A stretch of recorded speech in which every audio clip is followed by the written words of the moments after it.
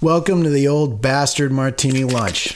This is a show about advertising and design creatives with an audience of one. Me. I'm Peter Morse. This is my show.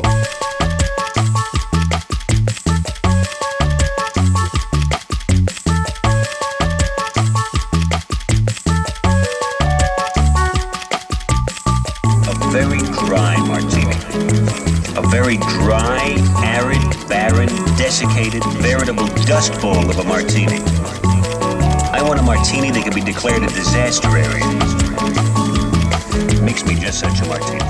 Now, I understand there may be some others listening into this conversation, and to you, I say thanks. I'm really only doing this to entertain myself, so with that said, I hope you find this to be as engaging as I do.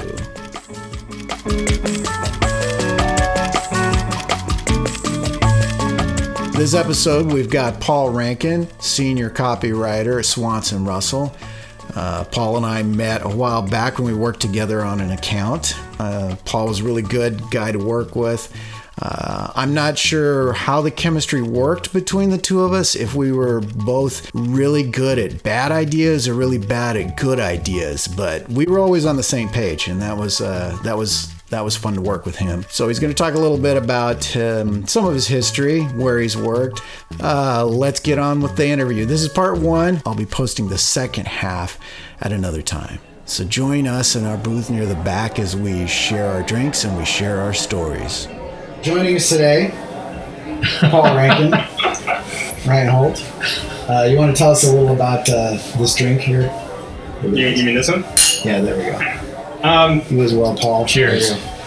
My drink's not making any noise. It's lame. I'm drinking some limoncello gin martinis with enough citrus to make it palatable. Mm-hmm. You made it drinkable. Yeah. And enough gin to overcome the sugar. Yeah. I mean, 3 parts gin, half part limoncello, and half part lemon, and I think we're there. Yeah, it was good. It's good. What'd you think, Paul? It was tasty. I liked it. Nice. So, very ginny. Just the way we like it. I'm more a vodka martini guy. Oh, that's not even a traditional martini. How dare you? How dare you? Stop. Get out. Well, if you're if you're ever invited back, if you're ever invited back, well, we can do some vodka martinis. How about that? Okay. So, Paul Rankin. Let me see if I've got this right. Military guy. Yeah. Catholic guy. Yep. 2 daughters. Yep. It's like fucking Ryan Holt all over. I don't even know why you're here at this point. What he said. Yeah. Anyway. Okay. I'm in the Army, not the Marine Corps. Oh, sure. So it's all completely different. Kind of what we're just doing here is just having a conversation, finding out about you, your history, what you've done. What have I done? What have you done to get here? What am I doing now? Yeah. What are you doing now? You're a copywriter. I'm a senior copywriter. There you go. I wouldn't call you senior. You're not that I'm pretty old, but yeah. I'm a senior copywriter at Swanson Russell, and I work on some outdoor rec stuff, and I do. I talk about a liquefied gas a lot of the time. So you work on some of the outdoor accounts? I do some of that. Before this, I was at an agency in South Dakota. And it was a lot of like typical agency stuff. We, big healthcare system, because you always got to have one of those. We had a university, you got to have one of those. We had a giant like cable internet company that we worked for. They were kind of fun. We did a giant taco chain, not the one you're maybe thinking of, one of the other ones. Okay. What was your... spent a lot of time with tacos and eating tacos and thinking about tacos, and it might have been some of the best years of my life. I do that for free. Adolescent boys spend a lot of time thinking and eating tacos. Yeah. So, and then before that, I was at Swanson Russell again for like 11 years. Okay. So you're one of the boomerangs. The infamous boomerangers. So I was gone for 8 years and came back. I think I'm the longest hiatus boomeranger. Well, what was before Swanson then? Before Swanson was a little agency in Omaha that doesn't really exist anymore. At the time they were called HMJ, then they changed. They're enough of a different agency. I wouldn't even call them the same place. Right. And then before that, I was a newspaper reporter. Oh, nice. For a couple years. Yeah. What did you think of that? In Fremont and Nebraska City. I don't know. There are times I kind of miss getting death threats from guys in jail. You know, we get letters. You know, to the reporter who said I was in court today. I was not in court. I'm going to find you. And I'd have to go take him to the county prosecutor. Hey, you might want to tell this guy that, you know. Right. And he probably shouldn't be sending me these things from jail. That's it. Okay. Has that ever happened to you in advertising? No, nobody's threatened to kill me. No. It's because we have not yet. I'm just asking because I know. I had to think for a second. Well, we've had some angry people, right? So, but not that angry. If you haven't had your life threatened in advertising, you probably just haven't made it yet. So, yeah, that could be. Because I know at one place I worked before, it didn't happen to me, but it happened to like the creative director and somebody else. They'd flown out to meet with the client, and things just got really wild, drinking and out of control. And it was like some private plane, and as they're boarding heading back, the client is threatening the creative director, like, I'm gonna fucking kill you, like this sort of like crazy stuff, right? And so, but I don't know. But it was okay because they were drunk, or? Yeah, probably. I mean, even I've witnessed PR people threatening clients in the lobby too, punch them out, being separated. And we had. I saw PR people are bad. I saw a PR person throw a glass of water at a client's face once, like a huge cup, just like. Wow. They were having an argument. It was like, you're not good at this PR thing, are you? You're just... That wasn't smooth. I don't know. I think people need to stop talking shit about my anger problems. Oh, trust me, compared to like some of the folks I worked with, I've never witnessed you being broken apart from like a client. So, times are different. Yeah. The one time I remember at Local Hero was, at the time we just had like answering machine, and so we'd let calls go to that if we were in the middle of something. So I was working on something with Emily and I think Justin Gibson, and so we were like concepting the answering machine picks up, and it was like a client of ours. Oh, you could hear it? Yeah. So we're sitting there working along. Oh, it's this guy, like no big deal. And then like he starts saying, he's like, bet you guys think you're really fucking funny, don't you? Like, whoa, what is this? And then we just started laying in like all this stuff, and then it was like, and it's not gonna be so funny if I get you guys in a dark alley sometime. Oh, like just all this crazy. Like he was ranting. Was this a wrong number, or was it? No, it was our client. It was like our client talking to you. Yeah. Okay. Well, probably more specifically to someone else in the office, but so then it hangs up, and like initially I thought it was a joke. I thought he was just like fucking with us, right? And then look across the table and I see like Emily and Justin, like their eyes just get bigger and bigger, like, and the guy was legitimately the threatening like an imposing guy, like he was big, and so he hung up and we're just kind of sitting there, and I thought, well, this is interesting. Yeah. And then I said, well, it sounds like we got a little misunderstanding here. I'm going to call it back, So then because it's one of those things when you run it and you've got people around that are obviously, upset by this thing. It's like, it's kind of your responsibility to do something. Yeah. So I called him up and talked with him a while, got him all settled down. By the end of the call, like, we're best friends again. So what had happened?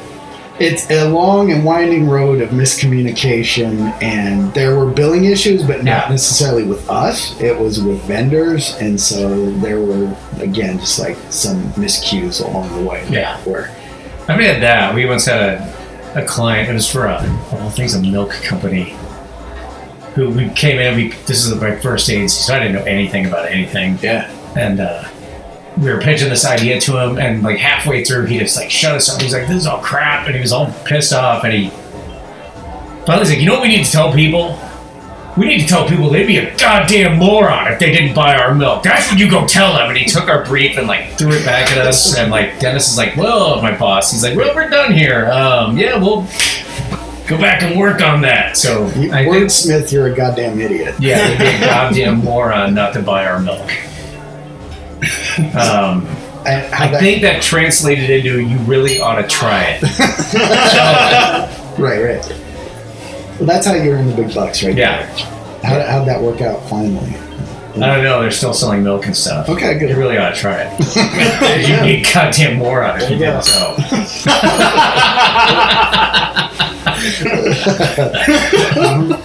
Well, that's exciting. Yeah, that was weird. Working. I mean, yeah. Commodity advertising is never like super fun. Right. So. Because they're just looking at a gallon of milk, going, it's a gallon of milk. Trying to make people care about it was tough.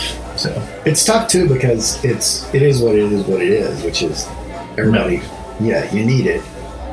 How do you help somebody differentiate why it's going to be better than the other? Well, even like the Got Milk campaign and stuff like that. That was all about just milk.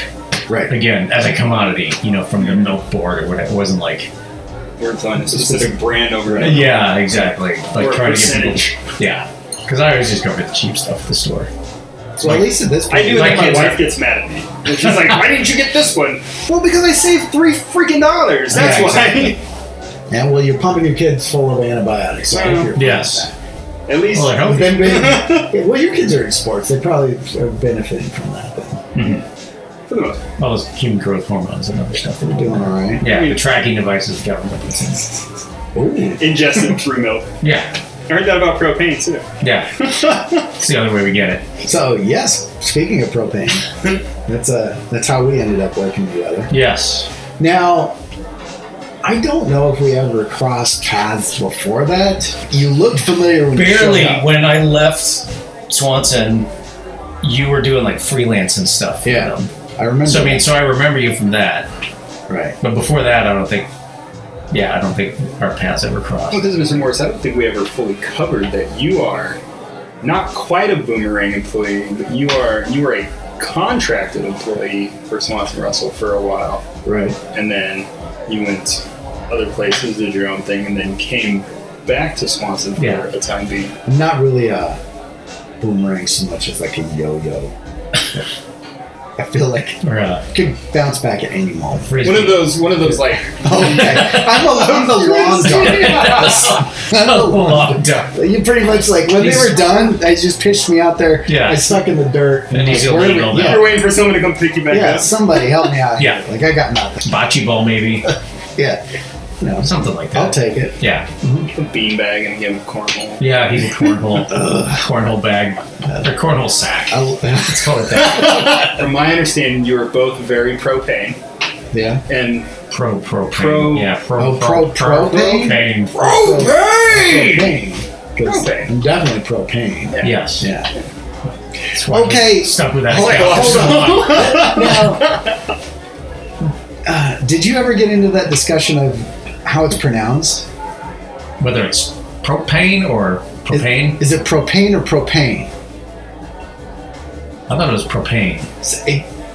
Are you noticing a difference here? I'm gonna go hit my head against the wall. I remember like we're shooting videos or doing voiceovers, and it was always this. No, they need to say propane. That's what they said. Kelsey, though, she's got it figured out. She's got the ear for it. I don't. Yeah.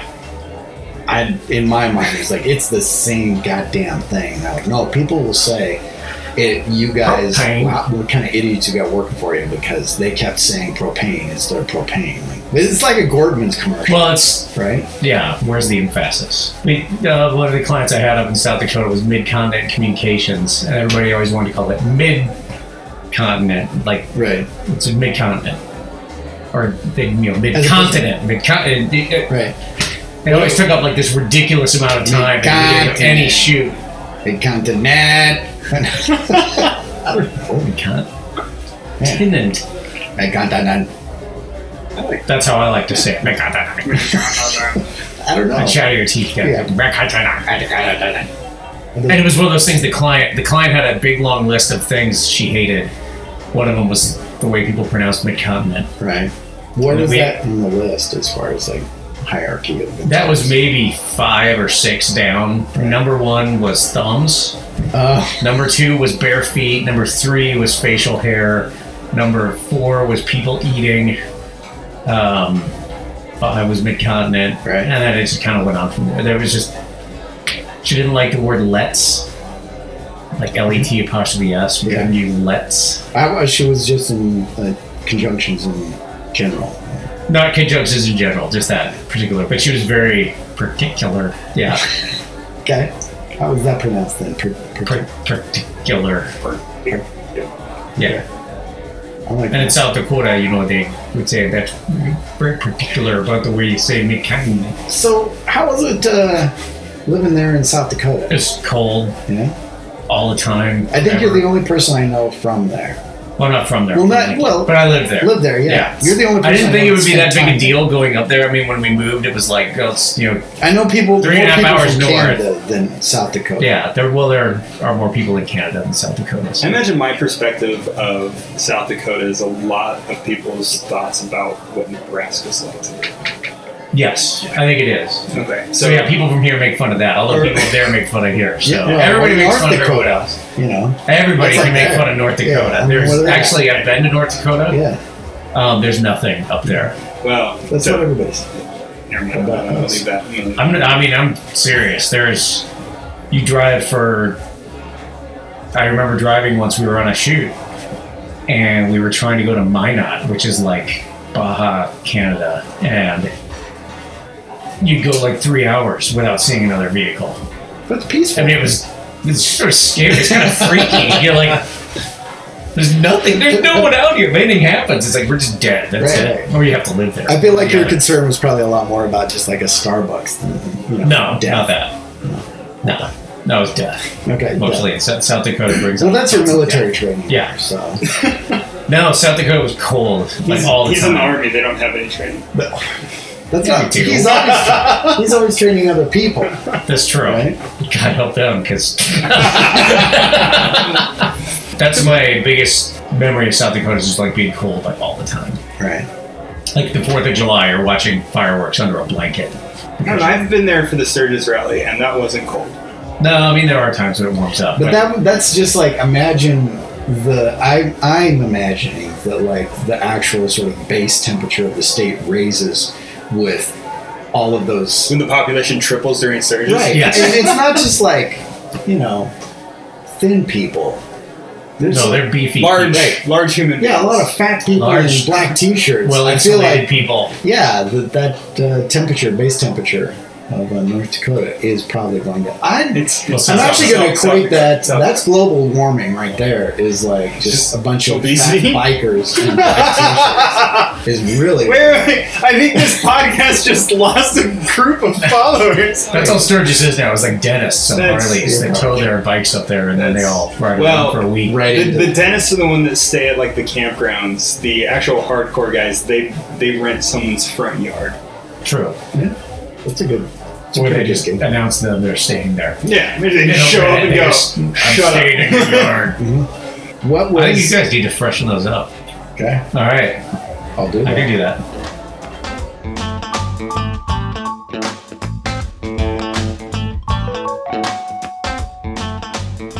Paul's always got a lot of great stories and never disappoints, and I'm always learning something new. So this proved to be very entertaining and enlightening to me. I can't wait to hear what else he's got to say. So in the meantime, have another martini. I know I will.